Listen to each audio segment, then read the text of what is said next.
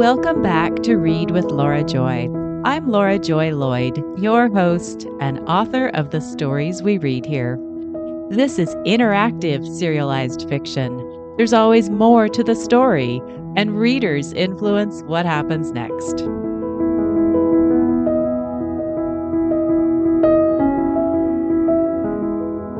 Welcome to a brand new year on Wren Island. This is episode number 54.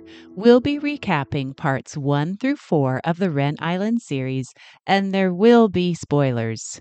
Are you just joining us? In the show notes, you'll find a short synopsis of what the Wren Island series is all about. You'll also find a link to listen to the series from the beginning without spoilers. Now, let's talk about what's happened so far.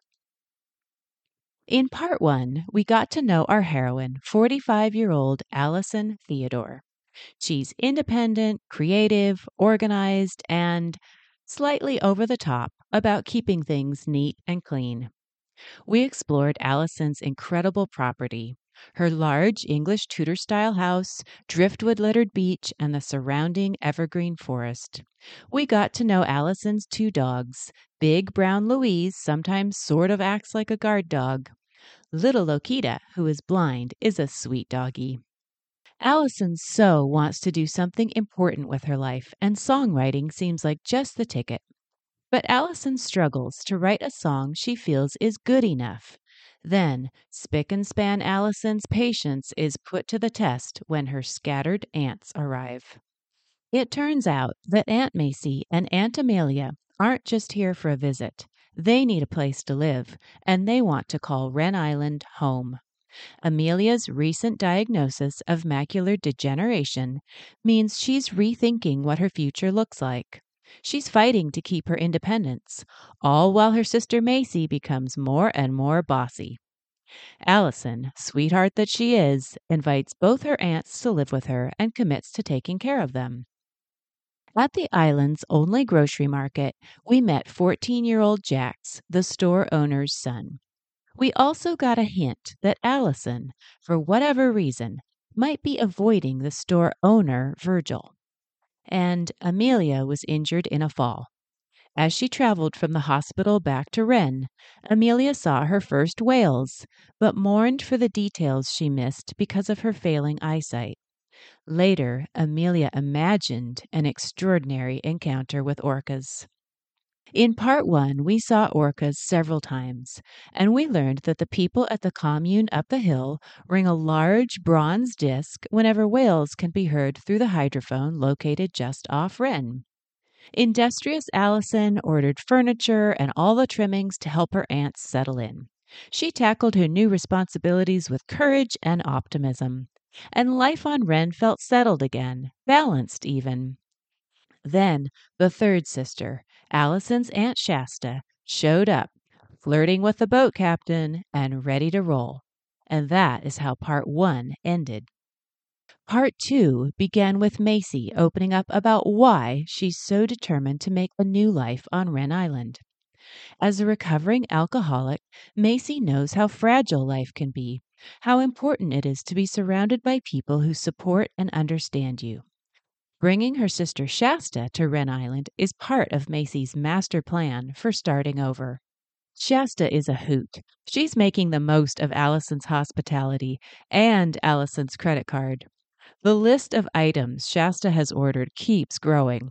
An espresso machine, a popcorn maker, framed movie posters for the television room, electronic gadgets for Macy, an e-reader for Amelia, and lots of Green Bay Packers gear. Yellow foam hats shaped like giant cheese wedges are starting to take over the television room. And that doesn't include the clothes, makeup, hair accessories, and perfume Shasta ordered. Did I mention Shasta immediately began flirting with Allison's neighbor Ralph? The two of them seemed to be sort of, well, an item? Ralph's son came to visit and arrived with a splash, literally. Hack is a float plane pilot on his way to Alaska and is so good looking he, in Allison's words, causes the room temperature to go up. Shasta pushed the idea of Allison having a romantic fling with Hack, but sensible Macy worried if the relationship didn't work out, Life could get awkward, well, even more awkward, on this small island. Meanwhile, Amelia entertained herself on the beach, collecting shells and collecting ideas for her list of nice things to wish for, including watching a baby bald eagle take flight for the first time and finding a whole sand dollar. When Amelia got a cell phone, she also got the idea to record videos and put them on social media. Amelia's taking on all kinds of firsts. All while Allison disappeared every afternoon. Allison's aunts didn't realize it, but Allison was feeling cluttered right out of her own home. All those purchases filling up what used to be a pristine, minimalist home. And Allison still dreams of writing a song, an important song people will take note of. But with all the distractions at her house, she couldn't focus on her music. Enter Virgil. Yes, the same Virgil who is the grocery market owner Allison avoided in part 1. Virgil offered Allison a solution. Allison could work on her music at his cabin every afternoon, while he and his son Jax work at the grocery market. It's a lovely setup, perfect all around, except Allison revealed there has been an almost kiss between her and Virgil. But no worries, nothing like that will ever happen again, because now Allison makes sure to skedaddle home well before dinner time.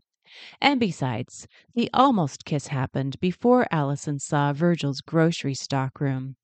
The moment she laid eyes on all that inventory stashed helter-skelter any old which way, she knew she and Virgil could never have a future together.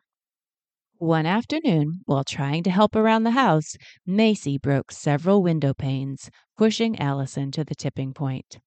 Allison faced some difficult questions about her situation and herself. Virgil, yep, him again, suggested Allison get away by herself for a few days, take her boat somewhere maybe. So Allison headed to Reclamation Island, where a friend loaned her an off-road motorbike. Then she set off, thrilled to be on her own, and found the perfect hidden cove at an uninhabited island, complete with a pod of orcas. While tying up her boat at the dock, Allison lost her cell phone in the water. But she wasn't worried. She was independent and free for a few glorious days. Besides, she planned to set up a Wi-Fi hotspot later and check in with her aunts from her laptop. Except, while riding the borrowed motorbike on the deserted island without a cell phone handy, Allison made a misjudgment, sending herself and the motorbike over a cliff. And that is how part 2 ended. Now let's talk about what's happened in part 3. The first scene revealed that Allison, after that awful fall, was alive and aware, but injured, perhaps badly injured. For a while, that was all we knew about Allison. Meanwhile, back on Wren Island, the aunts were in varying states of flurry. Macy worried that Allison had grown tired of them, that Allison regretted asking them to live with her. And Macy worried about the way Allison left. Just a note scribbled on scrap paper tucked under a plate on the kitchen counter before the sun was even up, as if Allison couldn't get away fast enough. Free-spirited Shasta chided Macy for what she felt was needless worrying. After all, Allison probably just wanted a break. Allison even said they might not hear from her for a few days. Amelia recalled what Virgil said. Allison is perfectly capable of taking care of Allison. But during a conversation between Amelia and Virgil about not having heard from Allison, we got a hint that Virgil might be a tiny bit worried about Allison himself. But Allison isn't the only character we worried about in part 3. While collecting shells on the beach, Amelia got knocked off her feet by a rogue wave. She nearly washed out to sea. Once she got her footing and scrambled up the beach to the high tide line, Ed, remember Ed from the commune, offered to help. Ed drove Amelia to the commune where she warmed up and dried out her cell phone.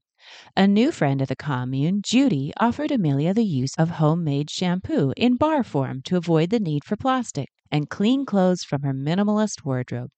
Amelia got the idea to simplify her own clothing closet at home, and Amelia discovered the commune keeps an aviary to rehabilitate injured birds. While Amelia was at the commune, Wails were heard through the hydrophone, and Amelia got to be the one to ring the large bronze disc, monastery style, to alert everyone on the island to listen. And what about Shasta? We're worried about her too. She's spending a lot of money with Allison's credit card. While most of Shasta's purchases are thoughtful gifts for others, some are just unnecessary. Then Shasta told Macy she was leaving with Hack, heading to Alaska with Ralph's son. But the next day, Shasta changed her mind. We don't know why. And we got to worrying about Hack because there was a bit of an incident when something didn't seem quite right. What happened was Ralph suggested the aunts look up the location of Allison's boat to put their minds at ease about where she was. But the tracking device on Allison's boat wasn't sending a public signal.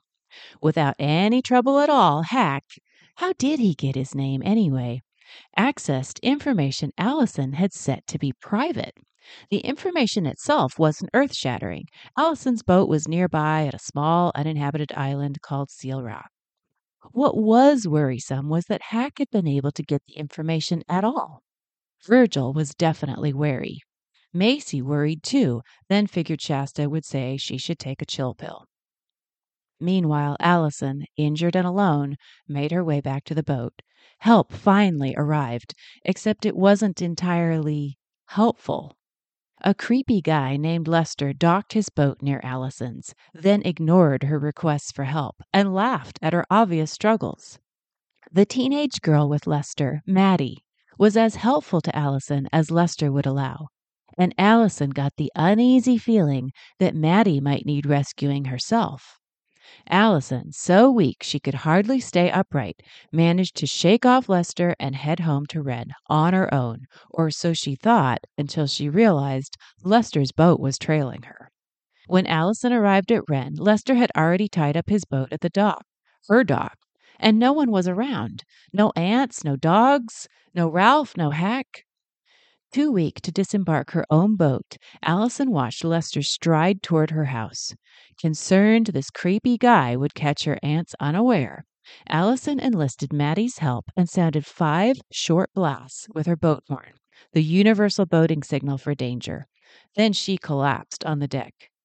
Maddie, watching the beach, assured Allison someone had waylaid Lester and help was coming. And that is how part 3 ended. Part 4 began with Allison recovering from her motorbike accident. She spent 12 days in the hospital, first staring at the ceiling, waiting for her neck and head injury to stabilize, taking careful breaths with a punctured lung, learning to walk again after hip surgery and physical therapy to get her sprained knees working again. Back on Wren Island, Allison's only job was to rest and recover. Macy, in her favorite role of caretaker, stepped into management of Allison's recovery, the house and property, and anything else or anyone else she could command. Macy was not at all comfortable with how her sister Shasta was acting. Why did Shasta and Ralph disappear into the forest so often? The obvious explanation was that they were, well, noodling, but something didn't quite fit. With previous boyfriends, Shasta came back from a rendezvous looking perky and that much more certain of herself. After spending time with Ralph, Shasta came home looking drawn and worried. Macy determined to get to the bottom of it. While Allison recovered and Macy ran around keeping an eye on things, something odd happened to Amelia. She was watching a video on her YouTube channel, her private YouTube channel, and a comment showed up from Hack, Ralph's son. But how could Hack see the video if the channel was set to be private? How did Hack get his name anyway? Is it a nickname he earned? Scary thought. One day, Amelia, overwhelmed by her overstuffed closet, decided to donate her extra clothes to people who needed them more than she did. Shasta jumped on the idea too, except Shasta wanted to sell her clothes and donate the money to a somewhat vague, worthy cause. Once again, Macy was suspicious. What was up with Shasta anyway, and why was Ralph hanging around the house so much? Back to Allison. With all this time on her hands, you'd think she'd be cranking out one hit song after another. But no, nothing. No creativity whatsoever. Frustrated by her slow physical recovery and impatient to do something important, Allison came up with another idea: improve the roads on Wren Island, a project that would benefit all the residents. She could manage the entire project, Allison Theodore in charge of transportation. That would really be something. She put together a few plans and contacted her financial advisor, just when he was about to contact her with very concerning news. One of Allison's credit cards had a suspicious charge. It wasn't for a large amount and it looked legit, but the FBI had taken notice because the payment was connected to a case they were working on. Allison was advised to not talk to anyone about it and not talk to anyone she didn't know. Just wait for an update. Such a helpless feeling. It was while she was in this state that Virgil showed up. Allison couldn't tell Virgil any details about her worries, of course, but she did have yet another sweet conversation with him. Virgil made her laugh again, helped lighten the load again. It was obvious Virgil cared about Allison. She saw it too, but she had too much going on at the moment to get involved in something like that, even if it was just with Virgil. So Allison decided to do what usually helped her feel better: get away by herself for a while, a quick outing on her own with her boat. But neither Macy nor Virgil thought Allison was ready physically for that kind of undertaking. The only way Macy allowed Allison to go was if Macy went along too. So off the two of them went in Allison's bright yellow cruiser to visit Reclamation Island. Macy had her own agenda for the outing: find little Maddie Conway, the girl who helped rescue Allison on Seal Rock, and save her from that creep Lester and bring her back to Wren Island. But the search for Maddie came up empty. Worse, the trip to Reclamation Island took more out of Allison than anyone expected. Allison arrived back home on Wren even more physically exhausted and emotionally wrung out. Good thing Virgil was around again at just the right time. What would we do without Virgil? Meanwhile, Amelia experienced a highlight of her life, something on her list of nice things to wish for. During an exceptionally low tide, she and Shasta discovered hundreds of whole sand dollars. Amelia had planned to collect the shells, but these sand dollars were still alive. Covered with green fuzz, they smelled like fresh living plants. So instead of collecting them, Amelia left them, all of them, to keep on living. One afternoon, when Shasta and Ralph disappeared into the forest again, Macy could not resist the urge to follow them, to snoop. But all Shasta and Ralph did was stand around a half-finished building on Ralph's property and talk. When Ralph drove off by himself, Macy confronted her sister. Shasta stood up for Ralph. He was the best man she'd ever known, Shasta said. She didn't care about his past, she said. She wasn't going to let anyone take advantage of him. Take advantage of him? From Macy's point of view, Shasta might be the one being taken advantage of. What did any of them know about Ralph anyway? In the final episode of Part 4, an FBI agent named Nancy Sterling arrived on Wren. Under the guise of updating Allison's music composition software, Nancy sorted through aliases, contacts with Allison, and realized the suspect they were chasing was Hack. Yep, same Hack we'd been wondering about, so maybe no surprise there. What was a surprise was when Nancy confirmed that Hack was not Ralph's son, not related at all. So why would Ralph say Hack was his son if he wasn't? Allison was worried, rightly so. Her Aunt Shasta was awfully tight with Ralph lately. He was hanging around the house more and more. What if everything wasn't as it seemed? What if Ralph was involved in something that might hurt Shasta, Allison, all of them? And Hack had said he'd come back to Wren in the fall. What then? And that is how Part 4 ended. Part 5 is already in the works. This is interactive, serialized fiction, where there is always more to the story, and readers influence the story as I write it. You'll find a link in the show notes to subscribe to receive my emails and start hearing about opportunities to influence what happens next. Welcome to the new year and a new season on Wren Island. Thanks so much for joining me here on Read with Laura Joy. I'm Laura Joy Lloyd, your host and author of the stories we read here. If this was your first visit to Wren Island and you'd like to find out what happened before you arrived, you'll find links in the show notes to listen to a recap episode or listen to the series from the very beginning. Even better, click on the link to subscribe to receive my emails. You'll become part of the very special group of readers who influence what happens on Wren Island. This is interactive serialized fiction. There is always more to the story, and readers influence what happens next. Thanks for reading with me.